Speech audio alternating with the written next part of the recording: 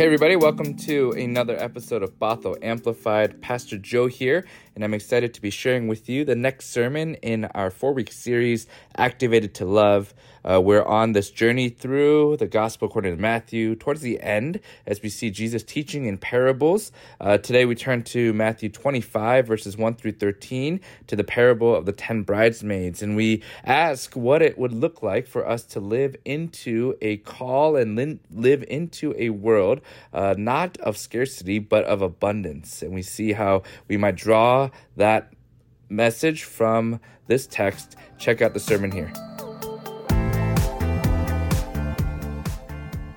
Good morning, church.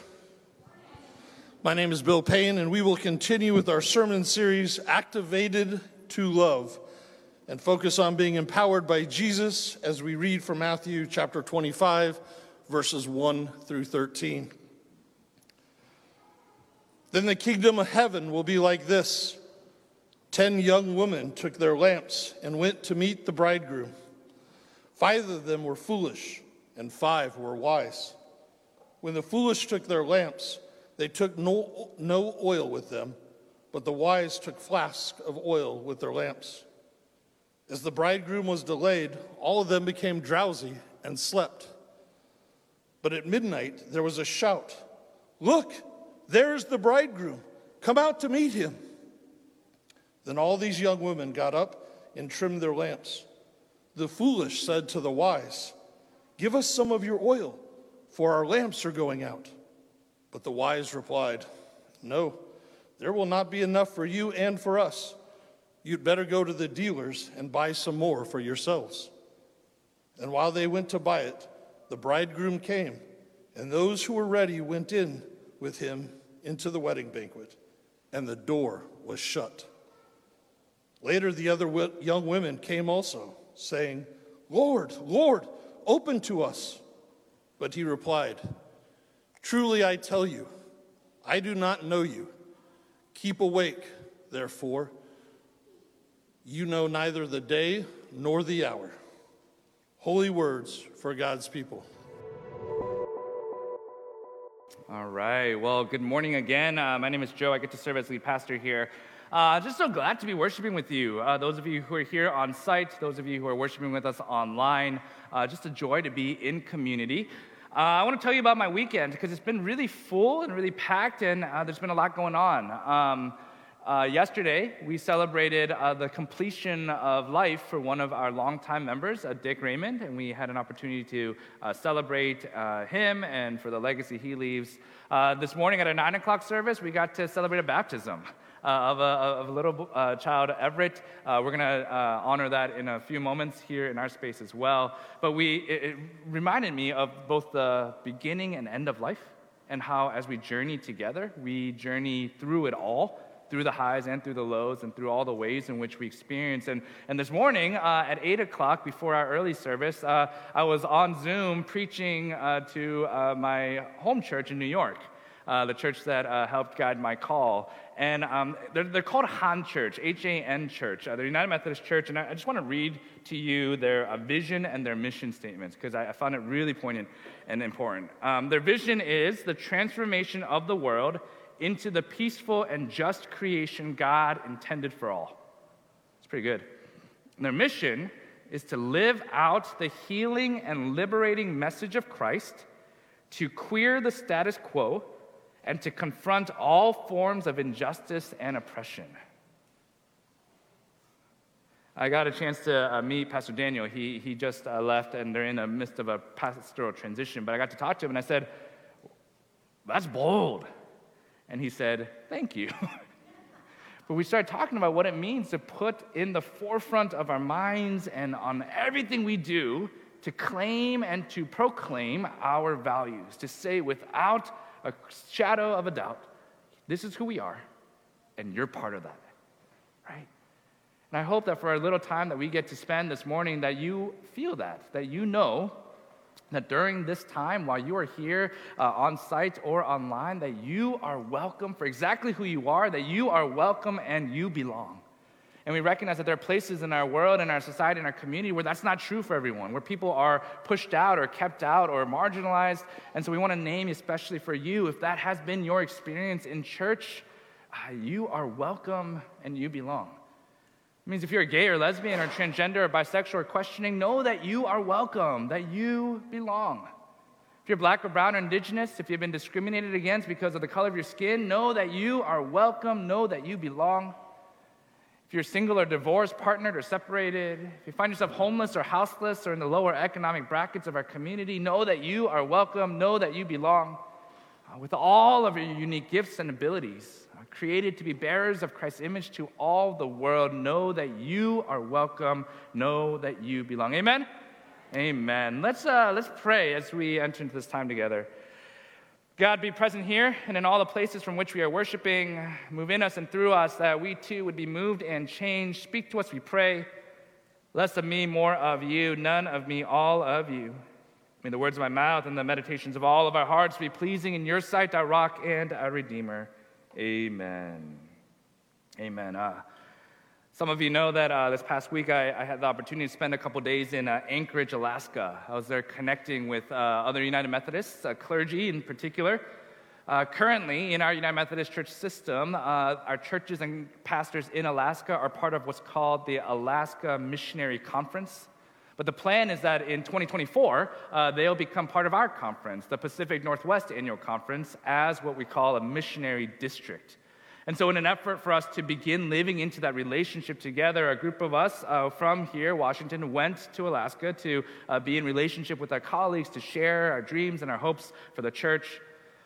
I got to admit that I had forgotten what it feels like to fly solo without my family. And I also forgot what it was like to fly as a pastor. Flying solo was different for what I think are pretty obvious reasons, right? Less baggage, more alone time. Rather than laughing and conversation with my spouse and kids, I had podcasts and audiobooks to keep me company. But there's always something unique about flying as a pastor or any professional who works with people, I think. Because more often than not, I had this experience either at a gate or on the plane. I grab my coffee, I get ready to sit down, I make eye contact with the people around me, do a little nod, give a little "how are you?" "how you doing?" smile with my eyes, and then I brace myself for that dreaded question, "What do you do?" This happened on my way to Anchorage. I was the first to sit in my row. It was an exit row. Thank you. It was an aisle seat, and the others arrived after me. There's an older gentleman who came and sat in the window, and then a younger professional, he was a few years older than me. He sat in the aisle. I know he's a few years older than me because he told me his whole life story. And I get up to let him into the row. We sit back down. He says, "Thanks." I say, "Yeah, you're welcome." And then he takes a breath, and he goes, "So what are you doing in Anchorage? What do you do?" I could sense that he kind of wanted to connect, and so I put away the 2 books that I had out to read on the plane. They were The Pastor as Minor Poet by M. Craig Barnes and The Historical Jesus by John Dominic Crossan. And I replied back to him. I said, "Would you believe me if I said I was a plumber?" We laughed, and he talked some more. He talked about his family and the struggles that they were experiencing raising 2 adolescents during the pandemic. He talked about his spouse and the challenge it had been for her to find meaningful work. He talked about his faith because while he isn't religious, he still loves God. We talked about losing hope in the world and wanting to know where God was and is in the midst of it all. And he said this. He said, "These past few years, I have not felt alive, and I'm afraid that I forgot how to." We continued talking. We shared from that 3+ hour flight, and I gave him the information of a couple churches that I know in Alaska, hoping he finds connection, hoping he finds meaning. And I also gave him information about our church for worship and such. And so, friend, if you're worshiping with us online, we welcome you. We're glad you're here. He knows I was going to tell the story, so it's all good. Some of you all were like, "Oh, you said what in front of him?" No, it's good. But it struck me, this sentiment that he shared, right? That I have not felt alive, and I'm not sure I remember how to. I'm afraid that I forgot. If you Google the words "activated to love," it's the name of our series, you get 2.74 billion results in 0.65 seconds. You get books and articles and images and movies and videos all on how to become activated. And there's one article, is a Forbes article, is written by Dr. Richard Osibanjo. He asks the readers to reflect by re-examining their definition of success. And he invites all of us to ask ourselves these 5 or 6 questions. He says, who am I? Why am I here? Am I living the life I truly want? Am I putting the first things first? Do I have deep relationships? And what's my legacy? And I wonder if we might ask those same questions as people of faith, perhaps as people who have forgotten what it means to be church, as people who have forgotten that our faith must be lived out, as people who have forgotten how to be alive. We're in Matthew this morning. We're in the middle of what's called the eschatological discourse. It simply refers to these 2 chapters in Matthew where Jesus teaches about the things that concern the last things, right? Things about death and salvation and the end of the world. And like much of his teaching in this eschatological discourse, Jesus teaches through what we call parables. They're short, simple stories. And I want to remind us that parables were designed not to give us the right or wrong answers, but they were literary tools, in this case used by Jesus, to challenge an understanding of one's faith, of one's identity, of one's view of the world. Dr. Amy Jill Levine, she says that these parables of Jesus were designed to afflict the comfortable. And she says, therefore, if we hear a parable and think, I really like that, or worse, if we fail to take any challenge, we're not listening well enough. Hold that thought. Hold that thought, because we find Jesus, he's teaching now using parables. And in this case, he's addressing the disciples in private, which I think is really important in how we examine our text this morning. He's not teaching to the crowds, he's not teaching to the masses, but he's teaching in an intimate setting with a group of people who know him and who he knows well. And because of the closeness of the relationship, I think our text is intended to be a little more challenging than what appears to be on the surface. The parable is pretty straightforward, right? There are 10 women, bridesmaids in other translations. They go out to meet the bridegroom. 5 of them pack extra oil, 5 of them do not. And when the bridegroom was delayed, all of them fall asleep. When he finally arrives, only the women who packed extra oil were ready and went into the banquet. Pretty simple, right?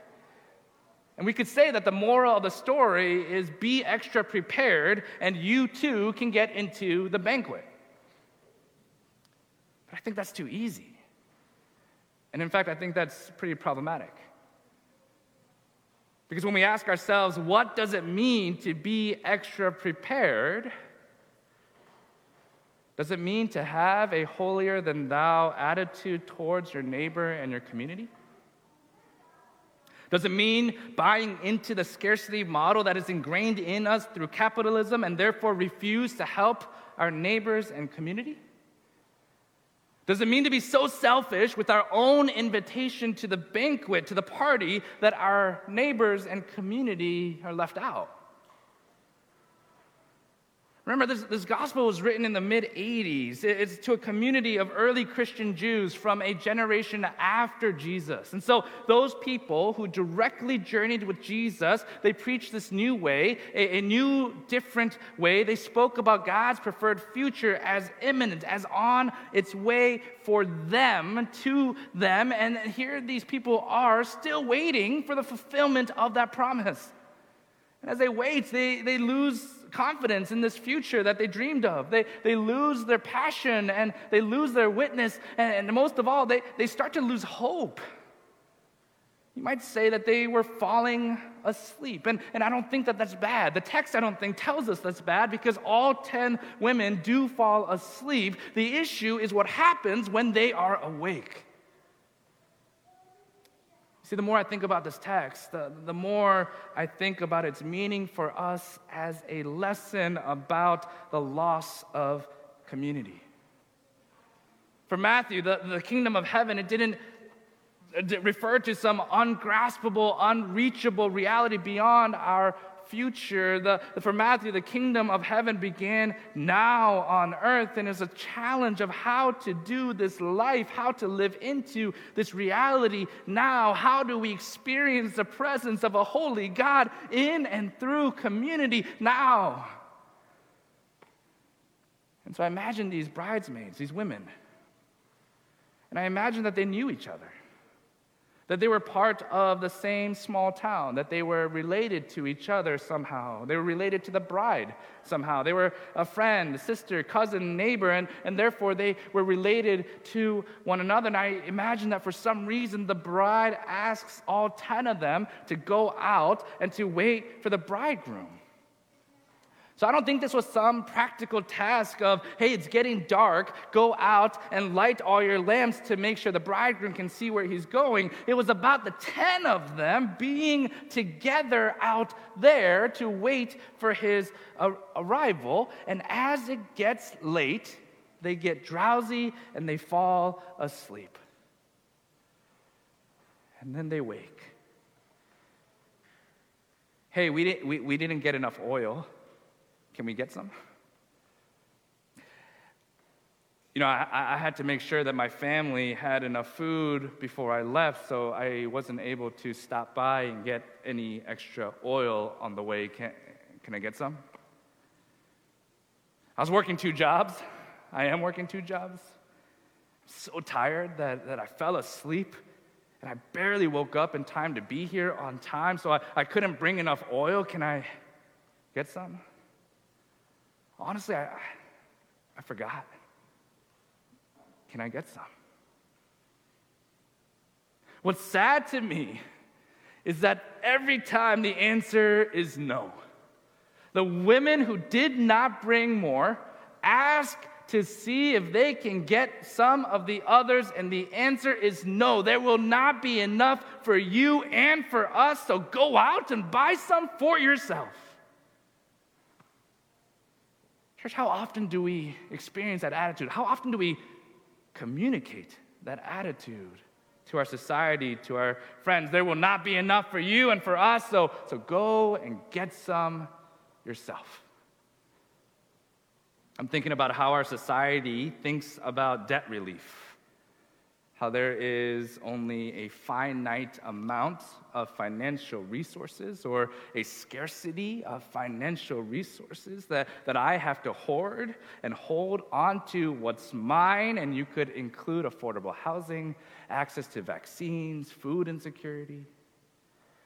I'm thinking about how our society thinks about access to education and the affordable affirmative action case that will go before the Supreme Court this session, how we think that there is a finite amount of education or a scarcity of educational resources, and that I have to get for me what's mine.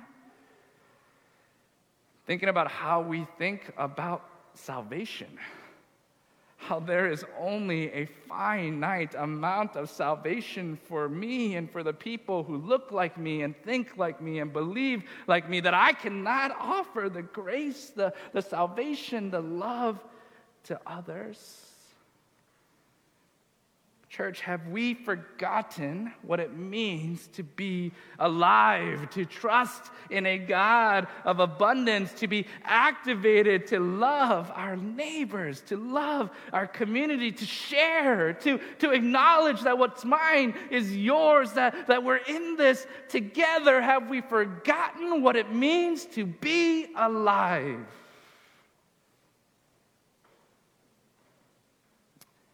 My prayer for us is that we might wake up from that drowsy sleep, and as we do so, that we would be able to reach out and experience the grace of God, the love of God, not just for ourselves, but for the whole, for the other, that there is enough of God's grace for you and for me and for us and for our neighbors and for our community, for even the world. Can we live into that purpose?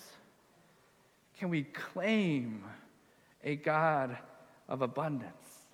And can we challenge everything we know about finiteness, about scarcity, about what's mine and not yours, can we have the imagination to dream of that kingdom of heaven that might be now forevermore? Amen? Amen. Let's pray. Holy One, we come before you trusting that you inspire us through the words of Scripture, the words of our friends and our neighbors, that you inspire us to see beyond ourselves. And so we pray that you would be the people you call us to be, that we would shatter all that we know, and that we would have the imagination and the boldness to look to our community and the connections within, that all might come to experience your grace and your love, your peace and your joy. It's in your holy name that we pray. Amen. All right, so that was the second sermon of this series, Activated to Love. We hope it's as encouraging to you as it is for us as we explore how God is calling us to live into the world. Next week, we'll continue the series as we go deeper into the Gospel according to Matthew. Come back then to check out the sermon. And in the meantime, have a wonderful, wonderful week.